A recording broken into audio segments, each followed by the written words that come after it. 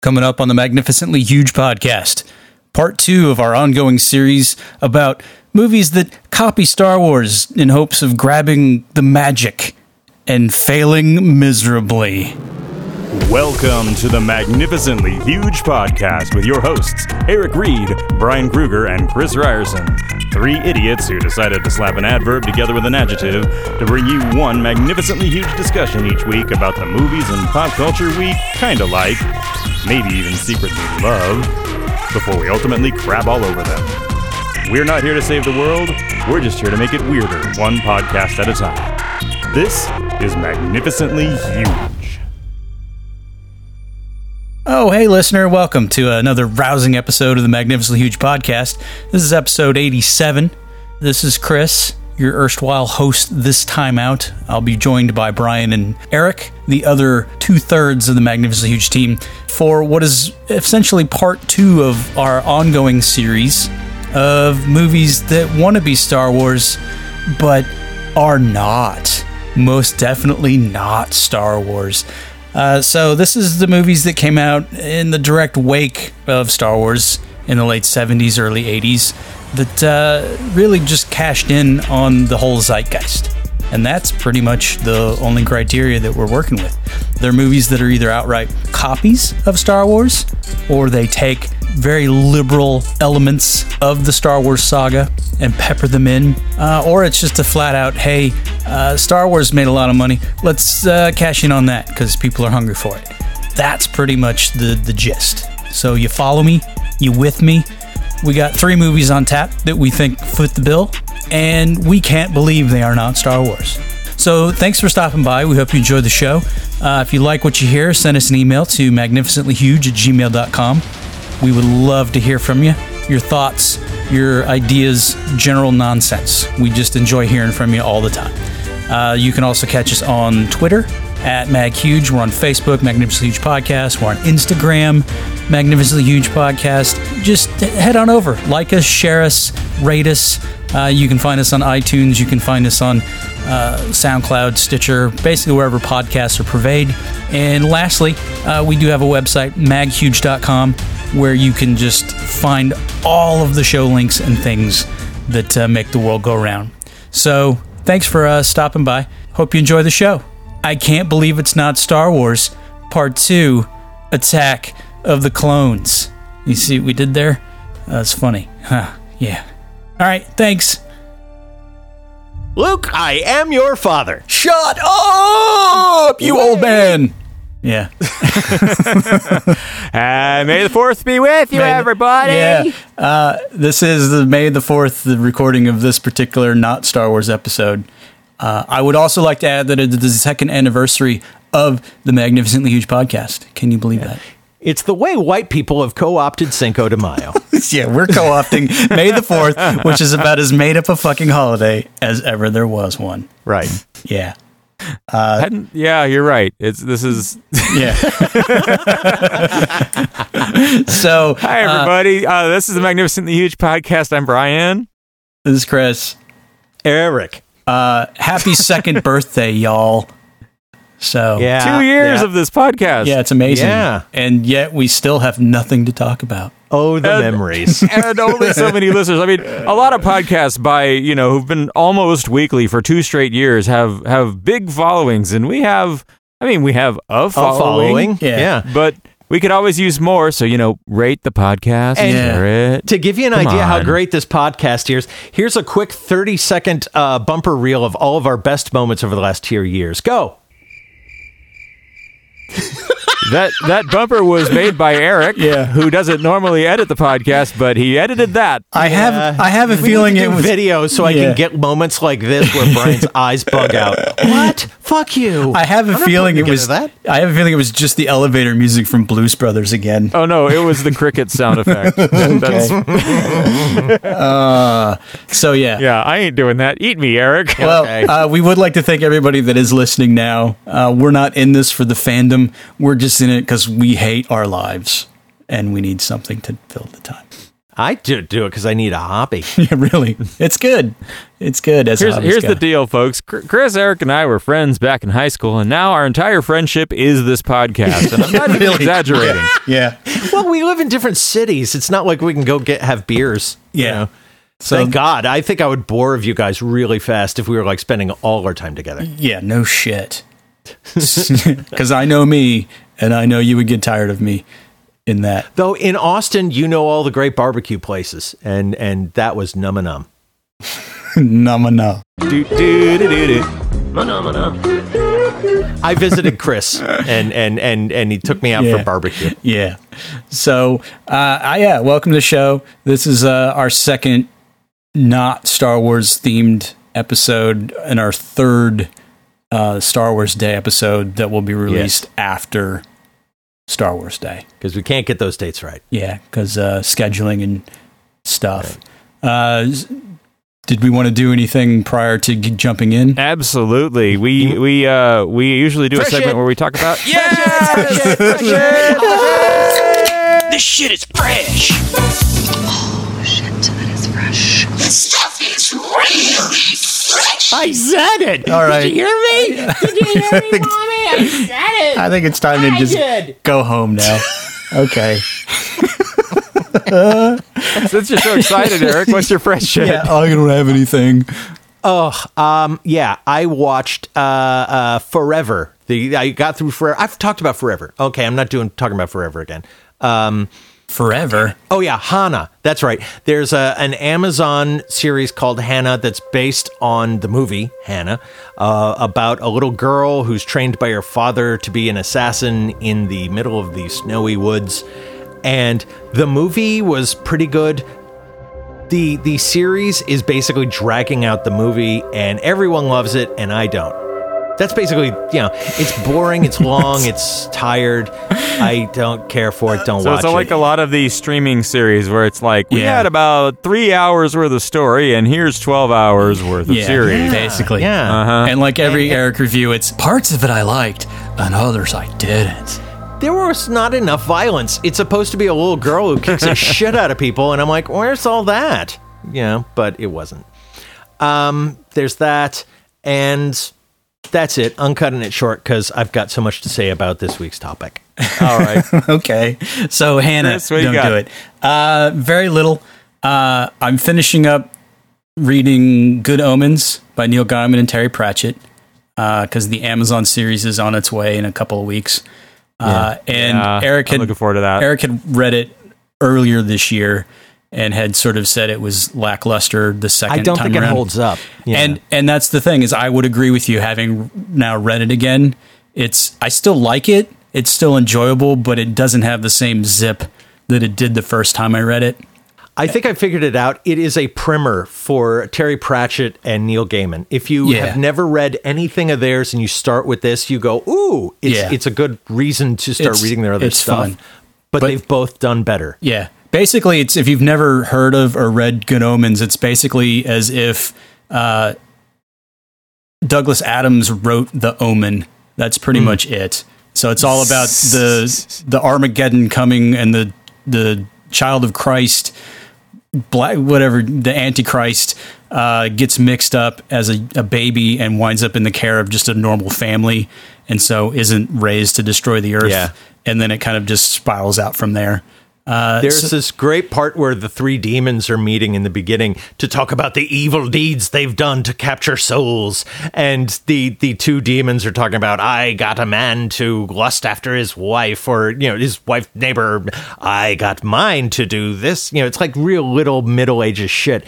And the demon of our story is like, I fucked up the M1 freeway so that everyone's going to have a really slow way to work, and so thousands of people at once are going to curse God. Yeah. It's basically, he's a demon that's all about microaggressions. That's good. Yeah. And that's the guy that David Tennant's going to play? Yeah. Oh, I'm even more excited Crowley. about that then. So it's got moments and it's still fun, but it definitely doesn't hold up like American Gods or any of the other stuff that they've done singly. Flatland. So was it Flatland? Is that the Terry Pratchett novel? Discworld. Discworld. Yeah, I was Yeah. called Flatland. Yeah. Flatland is the one about multidimensional The two-dimensional mathematics. world. Yeah. by Abbott. So it's fun, but I will agree with Eric that it's not as good as it once was. So I'm looking forward to the show because that's a whole different media, and they should be able to have some fun with it. So I'm looking forward to it. And they are sticking with the conceit that any tape player left in a car long enough becomes Queen's What's greatest Queen? hits. Yeah, it's good. That's great. So yeah, and then really the only other thing I've been catching up on is they converted What We Do in the Shadows into a TV show on FX. Adapted. Oh, has that started? Yeah, it's been on for like almost 2 months now. How is it? It's good. It's fun. It's definitely grown on me, but it's adapted by Jermaine Clement and Taika Waititi. So it's the same feel. It's Are they just still in New Zealand? no. It's set around a whole new crew of vampires that live in Staten Island, and Matt Berry is one of them. And I love him in just about anything, so that's fun. He was in Mighty Boosh. He was in IT Crowd. He was in Garth Marenghi's Dark Place. He's Toast of London. Anyway, he's just got a very distinctive voice and very dry. And it's the movie is honestly better overall. I think just because it was fresh, and this one sometimes felt a little forced, but as the episodes have gone on, it's gotten much better, and it's very funny. But I think the best part is that one of the vampires that lives with him is a guy named Colin, and he's an energy vampire, and his whole thing is he is so obnoxiously boring that he will drone on and on and on to suck the living energy out of you, and that's how he feeds. And so he's just this milquetoast douchey just nerd that none of them want to be around because he just will start sucking their life force. So that one's kind of fun. So Colin. So I want to know. Originally, before this series was announced, they were going to make a sequel to What We Do in the Shadows about the werewolves called Werewolves. Yeah. And I don't know if that's still on. Or if don't this is taking know its place. because they do a whole episode centered around the feud between the vampires and the werewolves. That's fun. But I don't know if they're pursuing that or not. Maybe they're testing the waters with this thing. I don't know. But overall, it's still amusing. It's still fun, and it still gives a couple of good laughs per episode. So it's, it is what it is. But it sounds like you're good enough if you've just watched the movie and you can it's bother with the it's an series. extension of the movie, so it's sort of it's just like gravy, basically. It's Do just the characters from the movie ever cameo? no, not yet. Okay. So it's a whole set of new vampires just doing their thing in Staten Island. But it's fun. But like Nick Kroll shows up in one episode in a cameo as one of the other vampires that they came over to America with. And he's sort of modern and hip and has sort of figured out how to do the 21st century while the rest of them are still rooted in like 18th century.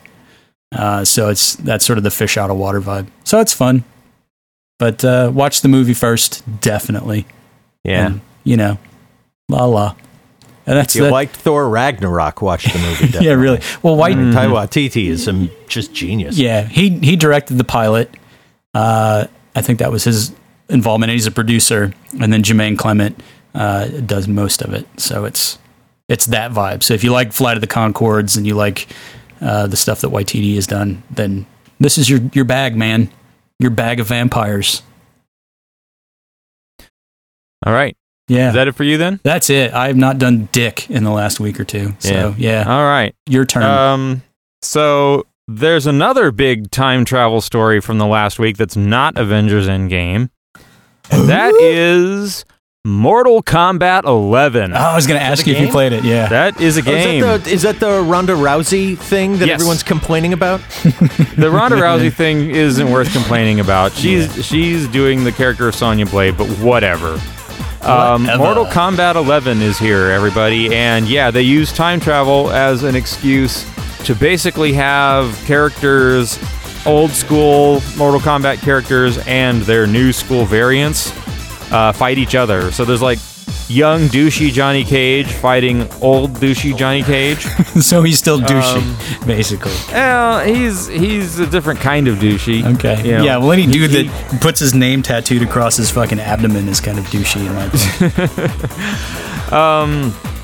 But yeah, it's every time with Mortal Kombat, I'm like, I can skip this one, and then something happens that gets me into it anyway. You know, this time it was a beta demo. They pull me back in. Pretty much.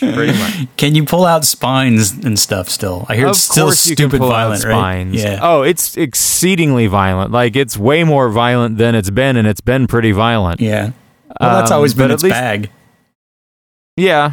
They finally, like, got their character models figured out, though. Like, some character artists at NetherRealm used to make characters that were just, like, wrongly proportioned. They just looked frickin' wrong. And they finally got characters that kind of look believable as humans, which is nice. Okay. And yeah, they have fun with the time travel character. So our big bad now is this new character named Chronica, and when she fatalities you, she tears you in half and then rewinds time, puts you back together, and tears you in half a different way, and then keeps doing that over and over. And then smokes you in a blunt. Yeah. Yeah. Because she's Chronica. Oh, yeah. I get it. It's funny. Yeah. Okay. Eric got 1 million of them today. So, yeah, I don't know what to say about Mortal Kombat 11. It's Mortal Kombat. Yeah. It's really well polished. I like it better than the last one. Playing? I haven't enjoyed a fighter since my 20s. I hear it's good, honestly. It's good, but I've also kind of gone back and revisited like the old ones on the Genesis and the Super Nintendo and stuff, and I'm just better at pulling off the moves on like the Genesis or the Super Nintendo. I don't know if those controls were more forgiving or if I've just got the muscle memory for it or what, but like the timing is different. It's not as fast as it used to be. Play it with your feet? That's the big question. Why would you do that? I just vaguely remember being forced to play Virtua Fighter 2 with my toes and beating somebody, and then everybody was amazed. I remember on the Sega Dreamcast, there was a video of a kid who, what was the fighter on there that was Soul Calibur? He beat Soul Calibur just with the fishing controller. And not even with the tilting or casting mechanism, just the buttons on the fishing controller. Yeah. Can you do that on Mortal Kombat 11? He says menacingly. Probably not. Okay. Because I don't think there's a fishing controller, but, you know. Okay. Mortal Kombat 11, it's really quite good. I mean, Eric, if you're looking for a fighting game, which I don't think you are. No. You could do worse. I would actually recommend Injustice 2, same company, but they first of all, you can probably find it for free or cheap. I think it's on that Game Pass. But it's the DC superheroes beating the holy shit out of each other. Yeah. For Mortal Kombat, what I do is, again, I go on YouTube and I look up fatalities, and then there's somebody who has made a video of all of the fatalities in the game so that you don't have to play it. You can just watch all the destruction and masturbate.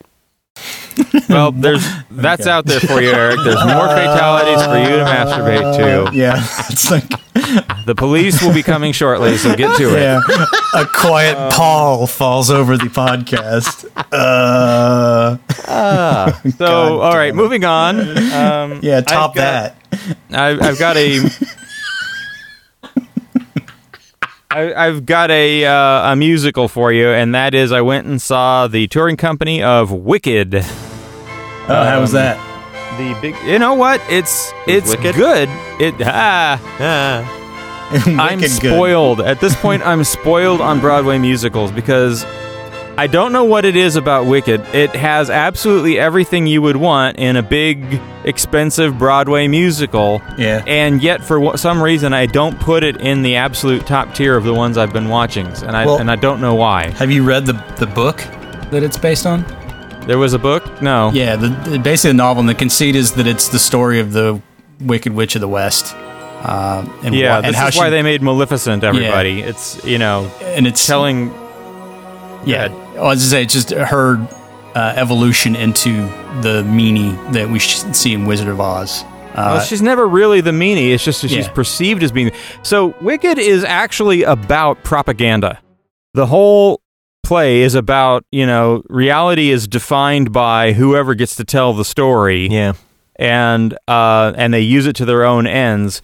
And so there's this whole subplot about how the animals in Oz who can talk are being modified so that they can't talk anymore, and they're like that's the racist scapegoat of Oz in this play. And I think that was the reason why I had trouble with it, was if I had watched Wicked 5 years ago, I would have watched a very different play than the Wicked I saw in today's America, because it's like, it's one of those things like, oh, look, we're better than this. We know better than to fall for this kind of nasty othering propaganda. No, we fucking are not better than that. Like, it's really unsettling. Yeah. It's a fake news allegory? Yeah, a little bit, yeah. I'm going to see that in a couple months. We've got our tickets, and I have thought, I haven't seen it before. I'm afraid it's been so hyped. I'm going to have the same reaction as you. It's just overhyped. It's like anything that's acclaimed that widely and that long can't be that good. Eric, I'm calibrating your expectations. It is good. It's not life-changing, and that propaganda thing will bug you. Okay. And for God's sake, don't read the book. I can tell you this. The woman who's playing the role of I can't remember her name, Idina Menzel role, she can definitely sing it.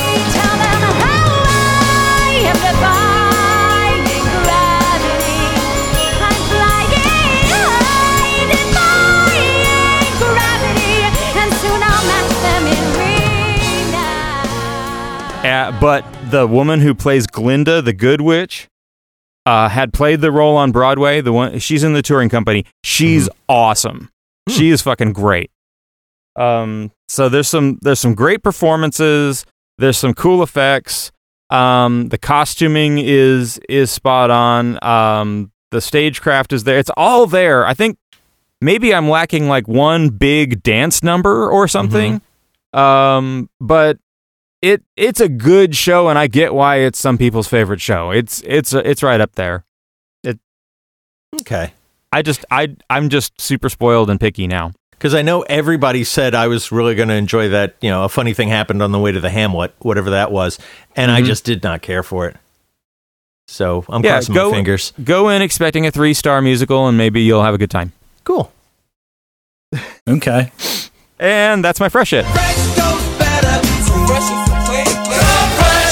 All right, so, and for some reason we keep wallowing in terrible stuff from the past on this podcast. It's kind of been our theme this year. Yeah, I don't like podcasts that talk about good movies, because that makes me go, I should just go watch the good movie. Yeah. And it's okay, but here's the thing. I think Eric got the best of the 3 movies we picked. Do you, though? I'm concerned. I disagree. I think Chris did. We're going to get into this. So the theme here is... I can't believe it's not Star Wars. These are the movies that were trying to cash in on the Star Wars craze and, frankly, the scarcity of the Star Wars movies.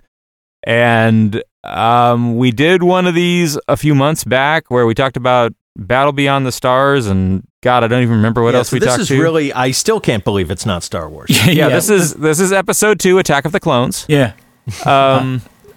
And so yeah. So did we establish ground rules for these things in the first one we did, or is it just basically? I don't recall them. I think it's just basically movies that are coming along in the wake of Star Wars and trying to cash in, unabashedly rip off. Yeah. In some form or fashion. Either they're outright stealing elements wholesale, or they're just getting enough of the flavor to kind of capture that.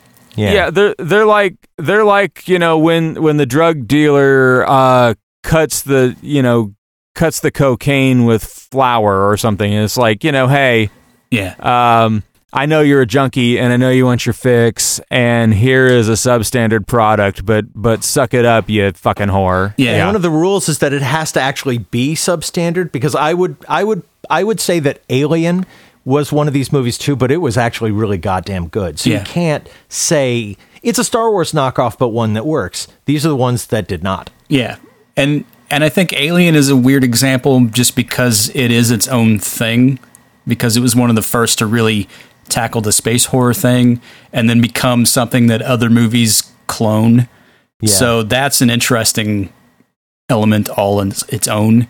But the ones that we've been dealing with and we'll talk about today are just, they're not good. Not even remotely good. Can we dispense with mine? Because mine sucks. Yeah, and it's not even like sucks in a, because I want to know about it. Funny way. Yeah. Did you not watch it, Eric? I only watched mine. I didn't know that we had to watch each other's. No, you don't. You don't have to, but I did just because I wanted to know what was going on. Okay, so I watched Space Raiders. Yes, you do, and I watched it too, you bastard. I'm so sorry. So Space Raiders is Roger Corman's Firefly. Yeah. It is... Oh, okay. So Roger Corman had produced Battle Beyond the Stars before this, and then he sold New Line Pictures. World, whatever. He sold New World, and then had a 5-picture deal to produce for whatever entity bought them, and so he formed Millennium Pictures, which is his production company for this. Right, so he shits this thing out, and it's a different space movie in which everybody dies, but he completely recycles the special effects and music from Battle Beyond the Stars. That fucking uterus ship shows up again from Battle Beyond the Stars. Christ. Yeah, all of this is, every one of the special effects shots is from Battle Beyond the Stars, and they pull it off. To the extent that this has a cohesive plot at all, it doesn't. It doesn't. They managed to do that, but it's just a collection of dumb fucking scenes set in space to cash in on Star Wars. Worth mentioning, if you're not familiar with the oeuvre of Roger Corman, he was the drive-in king who would just produce films on the basis of how cheap can I do it. And he would turn out 10 or 12 movies a year and make a profit. So his whole thing was being profitable doing schlock. Yeah. And you would occasionally accidentally get a good film out of it from a good filmmaker. Like Jonathan Demme comes from the Corman school. James Cameron. What's his name? James Cameron comes from the Corman school. Technically, James Cameron did the special effects for Space Raiders because he did them for Battlefield. That's true. That's true. Well, and James Horner did the music, kind of. Oh, yeah. Which he basically recycled the same music from Battle Beyond the Stars. Yeah. So it's he was kind of like the minor leagues for filmmakers to, prove what they could do and not get paid much for it. So some of the random, it's supposed to be a space western. And some of the random ass scenes, they have a shitty cantina scene. I did write that down. Aliens. Yeah. Ooh, yeah, that's one of the things we can do for this show. Lay out all of the things in it that are definitely pulled from Star Wars. Well, what's not pulled from Star Wars is that there's a barroom brawl that breaks out, complete with pie throwing. Yeah. Oh. In that same shitty cantina. But what is pulled from Star Wars, or at least pulled from the special editions, is the terrible songs in the shitty cantina. Yeah. Including the classic, "That's Why My Moons Are Blue, I'll Pay You." Oh, God, that's so bad.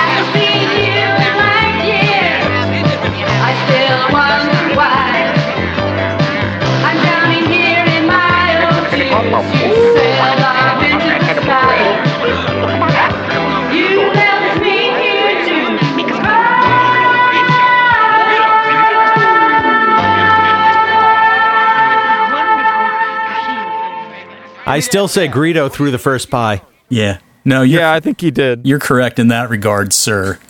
But the gist of this is it starts out on a planet where these space pirates show up and steal something, and then there's a firefight that ensues with their non-laser laser guns, which like Logan's Run territory. Yeah, they just kind of shoot Roman candles and make laser sound effects. Yeah, and then there's a little kid sort of almost caught in the crossfire who jumps into the ship that they end up stealing, or their ship or something. And so This they wind kid up... conspicuously trying to look like a cross between Elliot from E.T. and the Flight of the Navigator. And this is the best part. Bowl boy haircut. This is the best part. I'm watching this going, why does that kid look so familiar? And then it struck me, and I looked it up, and it's true. It's the same kid from Over the Top who plays Sylvester Stallone's son in that. And here's what's funny, is that in Over the Top, Stallone plays a guy named Lincoln Hawk.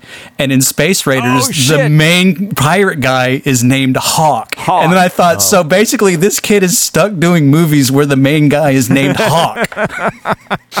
And my mind went, boom!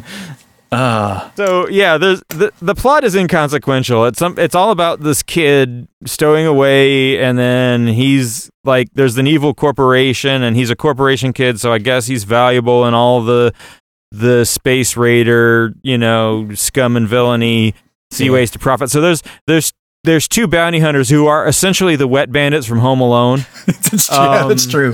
Who are trying to capture the kid and take him to the corporation for payday, and they die. Everybody fucking dies in this movie. Everybody dies. Yeah, it's amazing. But unlike Battle Beyond the Stars, which was based on the Seven Samurai, everybody dies in this movie for no good reason.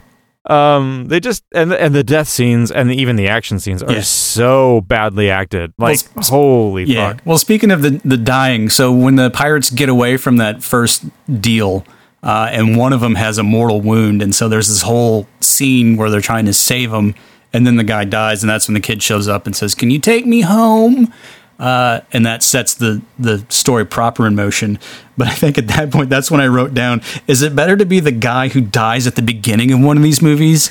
Or is it better to be the guy that works the whole movie and then dies? I mean, it just doesn't make any sense either way. So it's a movie about these bounty hunters corrupting this kid. So basically, they teach him how to be a stone cold killer by teaching him to say, "Goddamn rocks! I hate rocks!" And then shoot the rocks, and then they give him a beer. Have a beer, hotshot. Goddamn rocks! They give this little kid a beer after he blows up some rocks. He literally is a stone cold killer. Yeah. Oh, thanks for that. Oh, Brian. I get it. Yeah. There's nothing to say about this movie. It's stupid. It's lacking in acting. It's lacking in everything. Yeah. There's one great line at the end. Hawk says, "Guys like me don't die. We're either too tough or too dumb." What the hell does that mean? What the hell does that pretty mean? much sums up, and then he dies. Yeah. Oh wait, no, actually, no, he doesn't die. He drops the kid off and then shoots off into space. Who cares? The only thing I have to say that's good about this movie is it is a triumph of proving the value of editing, because you can take all of the special effects shots from another movie and all the music from another movie and actually make, with some voiceover, make some sense of a completely different series of events through the magic of editing. It's relatively look at cohesive. Star Trek 2. That's true. That's true. All the effects from Star Trek 1. But for this one, the thing that struck me is that, and this is my actual note, I said ship lasers, pew pew, because every time a ship fires, you actually get the laser blast, and it's fun. And it's the same shot over and over and over, like Battlestar Galactica. Yeah, but handheld lasers, no pew pew. That's dumb. It's like pew pew. No pew pew for the hand lasers. Yeah, it was dumb. I will say the saving grace was when Dick Miller showed up very briefly as a used spaceship salesman. Crazy Mel. Yeah, Crazy Mel on an intergalactic TV ad. That's right. I wanted more of Crazy Mel. I wanted more of Crazy Mel, but that wasn't. He's just got to be. this big round helmet. Like, yeah, it's like, come on, man. He's just a used car salesman with a big round helmet. Yeah, yeah.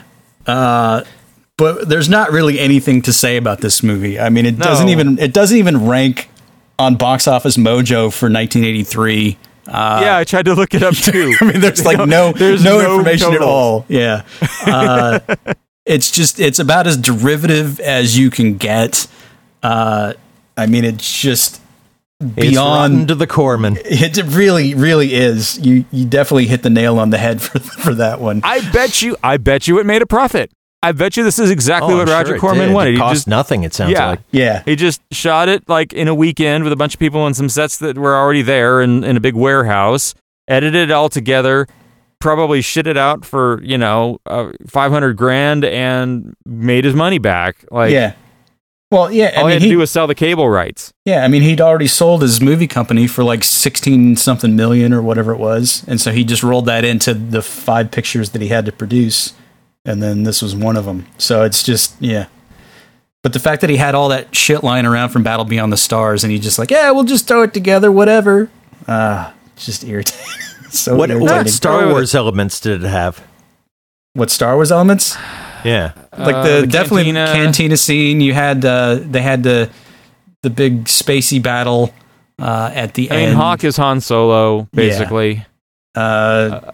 They had an alien guy who was telepathic, which I guess could be sort of the Chewbacca type deal because he's literally the only alien.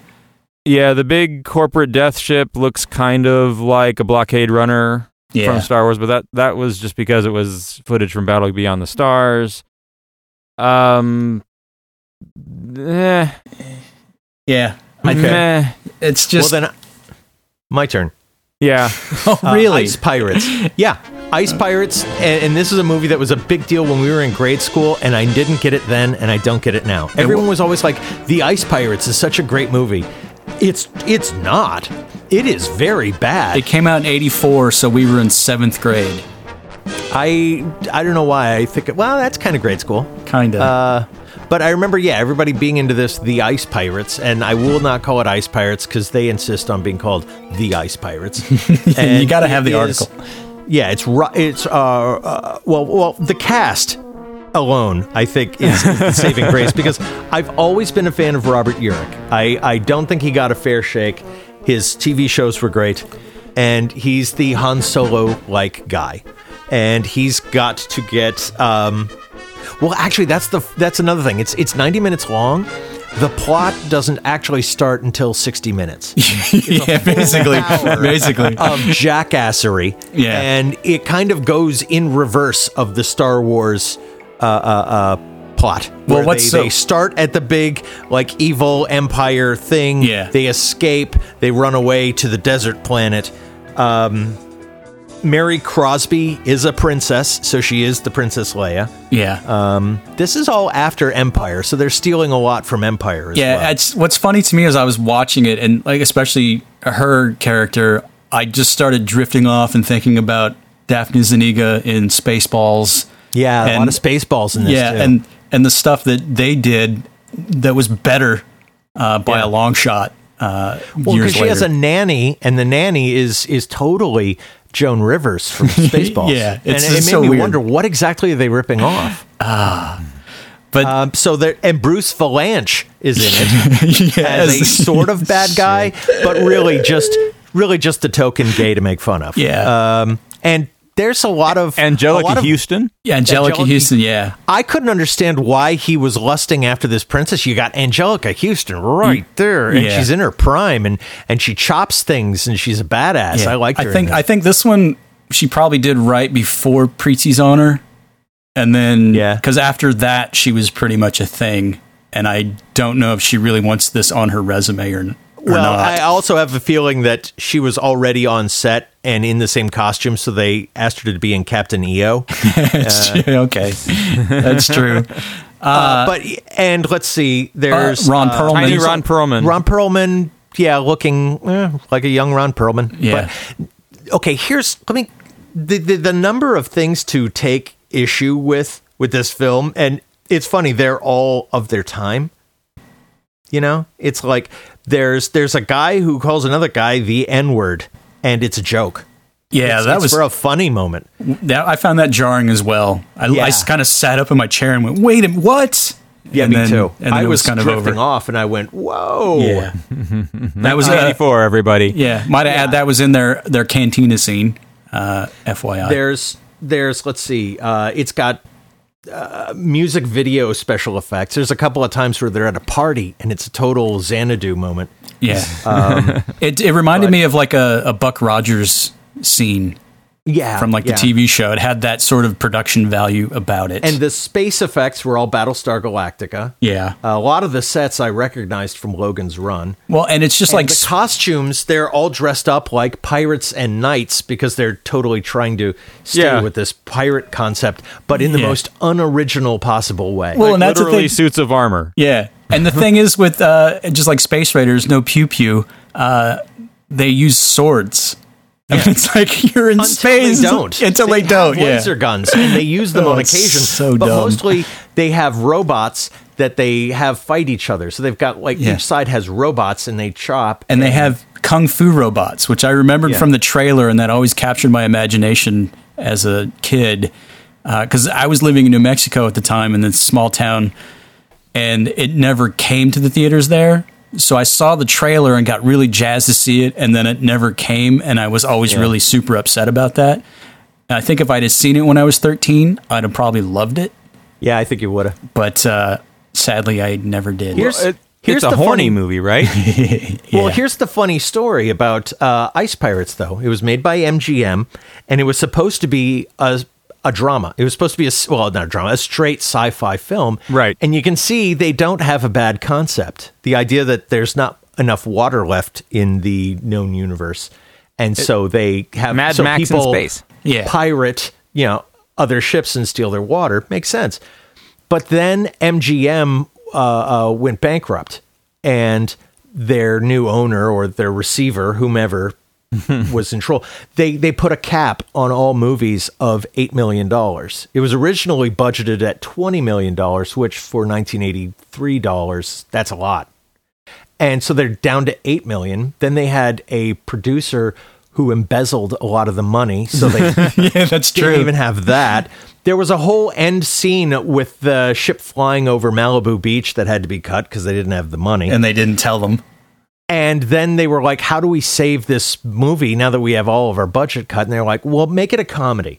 So they wrote in lots of comedy bits, like an alien on the shitter when they break into the ship. And well, and this one's robot pimp. Yeah. The robot pimp saying, let's go, blood. Yeah. Yo, blood, I got some titties. You want some titties? Hey, bloods, y'all want to pump some titties? Yeah. At one point, their ship has space herpes. Yeah. Not just herpes, they call it space herpes. There's another alien who pulls an enormous alien booger out of his alien nose. It's like, that's the level of humor. Well, I would also like to add for Brian that one of the guys that wrote it, there was the director, Stuart Raffle, and then his co-writer is a guy named Stanford Sherman, who also wrote Krull. So there's your pedigree. There's your pedigree. Yeah, it was. I still contend that the script for Krull actually works, but unlike this one, as filmed and edited, not so much. Well, the one fun thing about this movie is that at one point they go into a space warp where like a minute is a year or something, and they're getting gradually older, and eventually they're like old people with white beards and white hair. And for some reason, like I said, there's a lot of black jokes in this that are really just, off-putting. Yeah, very off-putting. That's the right word. Even as a white person, I'm watching this and I'm going, I'm offended. Yeah. But the African American character, as he gets older, his hair is white, but his afro gets bigger and bigger and bigger, and that's the joke, that he has an even larger afro. And I'm like, really, dude? Yeah. The one part though that as I say I found interesting.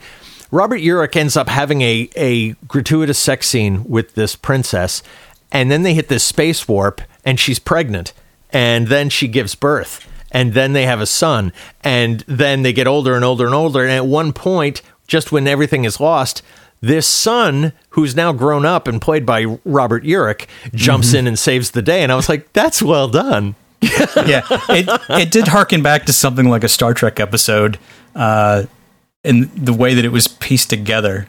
But they rushed it because it's, I guess, a time warp, and they had to fit it all in. But yeah, and all of these Starship sets are like warehouses because they're cheaper. At one point, a guy is climbing up a ladder, like the guard spots them and like goes and climbs up a ladder. And they're like, get him. We can't have him set off the alarm. Whatever. Yeah. The point is, when they show him climbing to the top of a ladder, it's an extendable ladder that you can get at Lowe's. Yeah. It's a fucking ladder.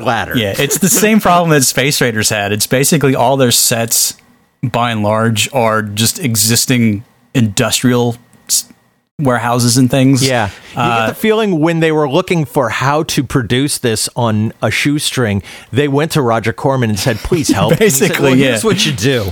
Yeah. Yeah. And then the actual sets that they do build for these scenes just look so cheap. It's a lot just of TV sets and LED lights. Yeah, it's just come on, man. Come on. Yeah. So let's see. They Robert Urich had like a multiple picture deal with MGM, so they said let's use him here so that we can work on getting some product out with Robert Urich. Yeah, burn that contract. Yeah. That football player, Matt Zurcic, I can never remember his name. Oh, Matusik. Yeah, he played, what's his face in Goonies. Goonies, yeah. The next year. He's in this because one of the producers met him and thought, yeah, I like him. He could be in movies. Yeah. It's like that kind of 1980s level of nobody's really working here. It really had the same vibe as Space Hunter, which is the one we talked about last time, because it's the same era, like Metal Storm and Space Hunter, all that, where they just all of the sets and the vehicles and things are all just sort of look like they're cobbled together at the last minute. They just said, "Oh shit, we're filming tomorrow. We need something right now," and then they pull an all-nighter. What I think is funny though is that with Corman movies, that's by design, and here. They were suddenly going, we now what? Yeah.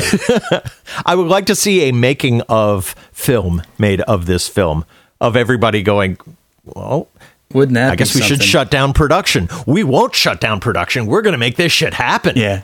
Well, I also like the some cotton balls. We need to figure out, bro.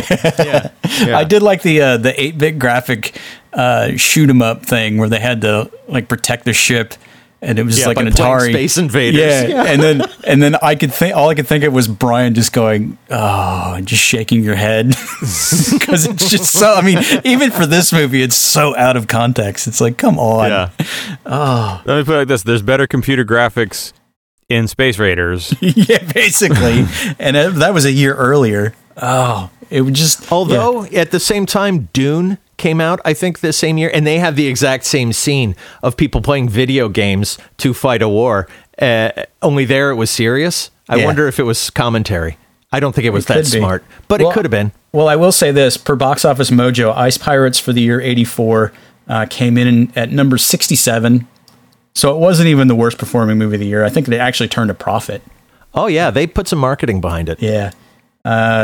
It did not come in ahead of Breakin' 2, Electric Boogaloo, I might add.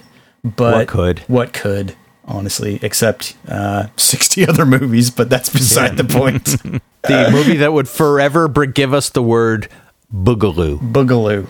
Every part 2 is Electric Boogaloo. I really wish... Magnificently Huge Universe. I really wish this movie would have performed better so that we could get Ice Pirates 2, Electric Boogaloo. I actually do believe, though, that they could... Of all the things they unnecessarily reboot, this one they could do. They could make an Ice Pirates now, and it would actually be good. Challenge accepted. No. Yeah. Well, speaking of... In fact, actually, I submit that Firefly is Ice Pirates. Boy, we're really tarnishing Firefly on this episode. Firefly's a good show. I think Firefly is really just a repurposing of Ice Pirates, if I may be Firefly so bold. Was fun. Yeah. But it is the same tropes of, sort of a space western, only maybe not pirates. Well, I think western. Space Raiders and Ice Pirates sort of share similar genetic material. So Yeah, except Space Raiders tried to be serious, and Ice Pirates at least went for the goofy. Yeah. Which I'm okay with it. If you're gonna be a shitty little movie in the mid '80s, go for goofy. It's fine with me. Just drop all the racism. Yeah. That's all I ask. Just drop the racism. Just drop the racism. You didn't say, and it's fine. You didn't say anything about Robert Eunuch. And Oh chopping my off his nuts. God! Nice. Oh, yeah, nicely that played, was- sir. There's a part where they're on a conveyor belt to be what's the word again? Castrated. And they do castration with a pair of steel teeth that go chomp chomp chomp on your nuts, and but the princess is there to, you know, she's basically like, just pretend it really happened and I'll help you escape, and you know, so they pose as eunuchs. But the thing is, she's standing right there on the conveyor belt when she tells them this, which means she just let 200 or 300 other men get their nuts bitten off and did nothing for them because she was just waiting for, you know, Robert Urich and his pal. I was like, that's grim. Yeah. I'm sorry, that is grim. What I love is they're tied to this conveyor belt, and they're trying to start a labor uprising among the people working the factory that castrates them to get the conveyor belt to stop. They're like, workers unite! This is, you know, you're being overworked and underpaid. That's just the one guy who they meet who really is castrated, and that's what I feel really bad for. He's the one who's screaming the whole time, and then he gets his nuts bitten off because that's hilarious. Yeah. Bottom line, Ice Pirates, no. Very offensive. It's Not very just, funny. I don't understand why people still watch. It's like a cult movie now. Yeah. And I can't figure out why. Because it's It was one of those ones that was on cable all the time, right? I guess. This is one where I would really love it if someone would email us and say, I love Ice Pirates, you got it all wrong. And if you do, fuck it, we'll arrange a call-in and you can explain to Yeah, me really. why this film is so good. We can- and I won't even bust on you. I will give you an open forum and you tell me why I'm a sack of shit who doesn't get Ice Pirates. Oh, fingers crossed. Fingers Yes. crossed. Well, Please do it. Do it. anything else to say about Ice Pirates? No. No. Boo. Well, so we'll finish up then with what I think is one of the gold standards of not Star Wars. It comes from the Disney Company, 1979. So it's right on the heels of the Star Wars bandwagon, as it just steamrolled everything. Before Disney was Disney, bear in mind, it used to be, before Little Mermaid, that Disney made garbage. Yeah. And they could not make a good film to save their lives. This is 70s Disney. Yeah. Right. They were the last studio that acted like a studio. And so they had studio performers and studio directors and studio writers and low budgets. Yeah. And they said, upon this hill I will make my stand. Yeah. And so Star Wars movie. Yeah, so they had this property lying around for a while, and after Star Wars hit, that's when they said, oh, well, we really need to get on this. And so they reworked everything and got the Black Hole, which is just... I was so bored watching this thing. Good God, it is so goddamn slow. I was not prepared for that. Because it's just this meditative, pseudoscience-y, talk, and then here's a robot that's obviously designed to sell toys to the kids, and then he's super violent and sadistic. It's like, what the... So, yeah. I remember loving this as a kid and watching it years later and loving it again. And I remember like being in kindergarten and writing a Black Hole 2 comic for a school assignment. Yeah, I was Nice. Do you still have it? Bad. Oh God, no. I'm embarrassed this exists. That's too bad. Okay. I love the cast. Robert Forster is still one of my favorite actors. Yeah. Anthony Perkins is still one of my favorite actors. Ernest Borgnine.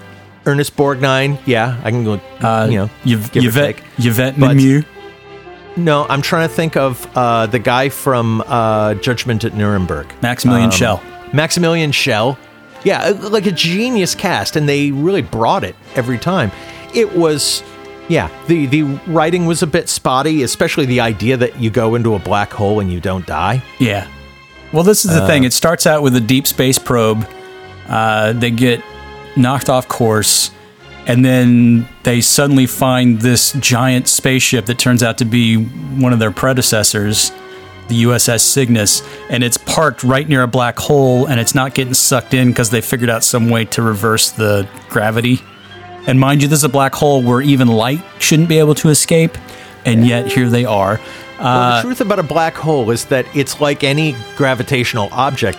It's once you pass a certain threshold that you're in trouble. Yeah. You can hang out outside a black hole. There could be a black hole, in place of our sun, and we'd be okay because, as long as we don't cross the event horizon. Well, I'll just tell you this, that Neil deGrasse Tyson has gone on record to say this is the most factually incorrect science fiction movie ever you made. Can hang out by a black hole, Yeah. just don't go into it. So they find this giant spaceship. It looks like a Gothic castle. So it's kind of a Gothic horror in that regard. And then it's taken over by Maximilian Schell, who's a mad scientist who, spoiler, has killed all of the previous crew and turned them into androids, robot slaves, like lobotomizes them and then makes them his slaves. And that's when the newbies come in and they start seeing weird shit, like robots having funeral processions. And one of them's got a limp and all kinds of weird stuff. I loved that. It was so fucking dark. Yeah. The idea that they are all slaves and broken. And so you get that, and then slowly it dawns on the new crew that something is awry and this guy's not right, and then they have to do their escape. But basically the guy is going to fly through the black hole and come out the other side. That's his big plan.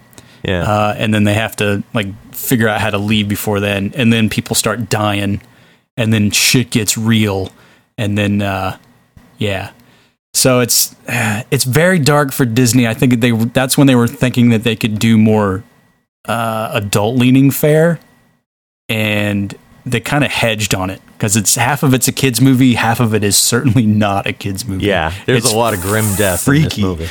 Well, it's the first PG movie made by Disney. Which apparently, when they showed it on the Disney Channel after that, they scrubbed all the dams and the hells. So they even made it a G-rated movie. Did they leave in the part with Anthony Perkins getting killed with a drill? Yes. Yeah. Oh, with Maximilian, the devil robot. Yeah. Yeah. Where they drill out his guts and then dump him onto a computer monitor that explodes like an old sci-fi. Yeah.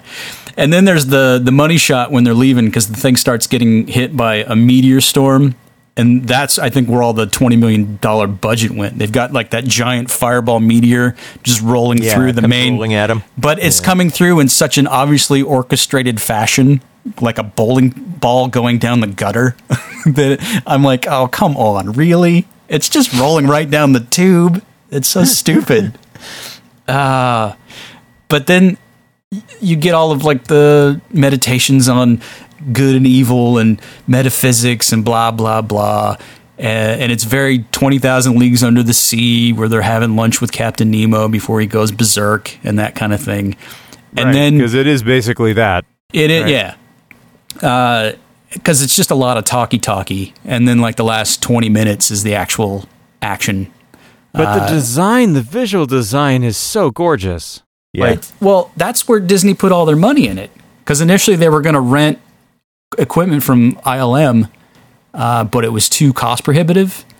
And so they ended up making their own shit, where they could basically do tracking shots across matte paintings and stuff. Yep. And so that's why you get that sort of weird depth of field stuff, but it's still kind of dark. So they were doing stuff like ILM does, but just in Disney fashion, just repurposing it for themselves. But I don't think it shows up in any other Disney stuff, does it? Well, I mean, shortly after that, we got Tron, so they kind of, but I'm sure there's other Disney stuff where this. Yeah. I mean, boy, though, whoever did the designs for Maximilian and Vincent and the Cygnus and all of that, I freaking love the visual design of this movie. I did not like Vincent. I'm going to be totally on record. I thought I mean, look, yeah, the eyes they give the robots are kind of cheesy, but at the same time, it makes me think in that universe, a designer trying to make a happy-looking robot. I guess, but that's the thing. Voiced by Roddy McDowall, who's uncredited, and he's like super chipper and this and that, but he's got a weird sadistic streak. It's fucking off-putting. It's like he's in there shooting lasers with the other robots on the ship, and then like pings off a ricochet and shoots the other robot he's competing against, and he's like, oh well, that's just the way the cookie crumbles. I mean, it's just like no remorse at all. It was so weird because he's like this happy part's the kids movie, I guess. And then you got Slim Pickens as sort of the earlier version, the maintenance droid. Old Bob. And he's got he's like the mater of Black Hole. Basically, a good one. But he's like the downturn eyes, and so it's like, when they made these things, did they just know that he was going to be sad? I mean, it's just so weird. So I actually read that when they made the maquettes for this, I don't know if it was the art director or the actual director didn't like it, and he literally just hit the clay maquette with a bat until it looked like Old Bob. Nice. I don't know if that's true, but I like the story. Well, I would like to add as well, side note, that it's the same director that did Freaky Friday for Disney. So there's that. Continue. Not a bad film. Spawned a lot of reboots. Yeah. But can we get to the ending, though? Sure. Can we talk about this? Because it just takes this left turn out of nowhere where they go through the black hole, and then Dr. Reinhardt, the mad scientist, somehow merges with the devil robot Maximilian. Mm-hmm. Yeah. And then goes through the black hole, and then, for what I can figure, winds up in a literal hellscape, like a Bosch painting. Yeah, it's where like the black hole is judgment.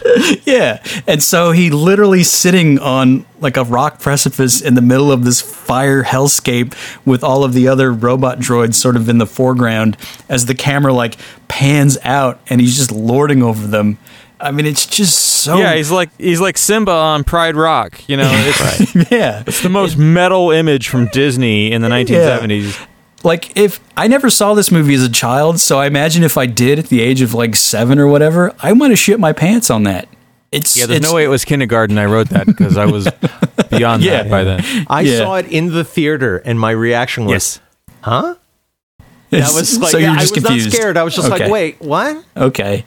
Yeah, but it was like something weird happens in the black hole universe, I guess. Maybe we should explore that in a movie. Yeah. But, yeah.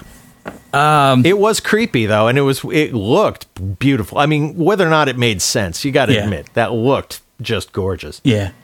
Well, a couple of notes for me, too. Okay, number one, I kind of perked interest when the credits rolled and I saw that John Barry did the music. Guy that did a lot of the Bond movie stuff. Yeah, that overture theme fucked me up as a kid. Like it's the scene of the the little computer graphics grid, but just it is very John Barry, very much. It stuck in my brain though, and but for the most part, it's very 20,000 Leagues Under the Sea, very Forbidden Planet, and it's really super dark.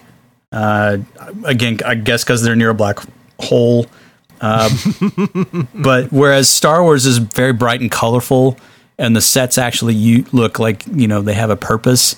Like this one, that's where I diverged from you, Brian. Is I just kept getting distracted by how cheap they looked, like the physical sets that they were on, and corridors and things. In fairness, I didn't have time to rewatch it. So maybe I'm just looking at it through nostalgia glasses, but I mean, I watched some clips on in preparation for the show, and on my phone they looked great. So maybe it's just that. Could be, but I just was sort of like ho hum. They were definitely shooting for Blackbeard's Bluebeard's castle, like Old Man in a Castle. Yeah, they were definitely doing a gothic romance. Yeah, exactly. And it doesn't stand up logically, but... But what are you going to do? This is a movie where the fucking robot Vincent has some sort of telepathic connection with the woman. Yeah. And they're like communicating telepathically. I mean, I could not reconcile that for the life of me through the entire thing. I'm like, are you kidding me? Come I on. didn't quite understand that either. So just like, oh, you're just setting up a lazy plot point for later when they need to get out. I mean, it's just, that's all it is, pure and simple. But it's just basically a lot of talking. It was way more Star Trek: The Motion Picture, which came out that same year. Yeah. Where it's basically they're trying to do 2001 scope and not pulling it off at all. And that was the thing. It was 1979, so we hadn't even gotten to Empire Strikes Back yet, and Star Wars was still kind of a singular thing. And all these people who were trying to recreate it weren't necessarily studying Star Wars; they were studying 2001 or Fantastic Voyage or stuff like that. Yeah. Right? Like, they didn't quite have it. They didn't have anything else on the shelf except what they came up with when 2001 came out that they never produced.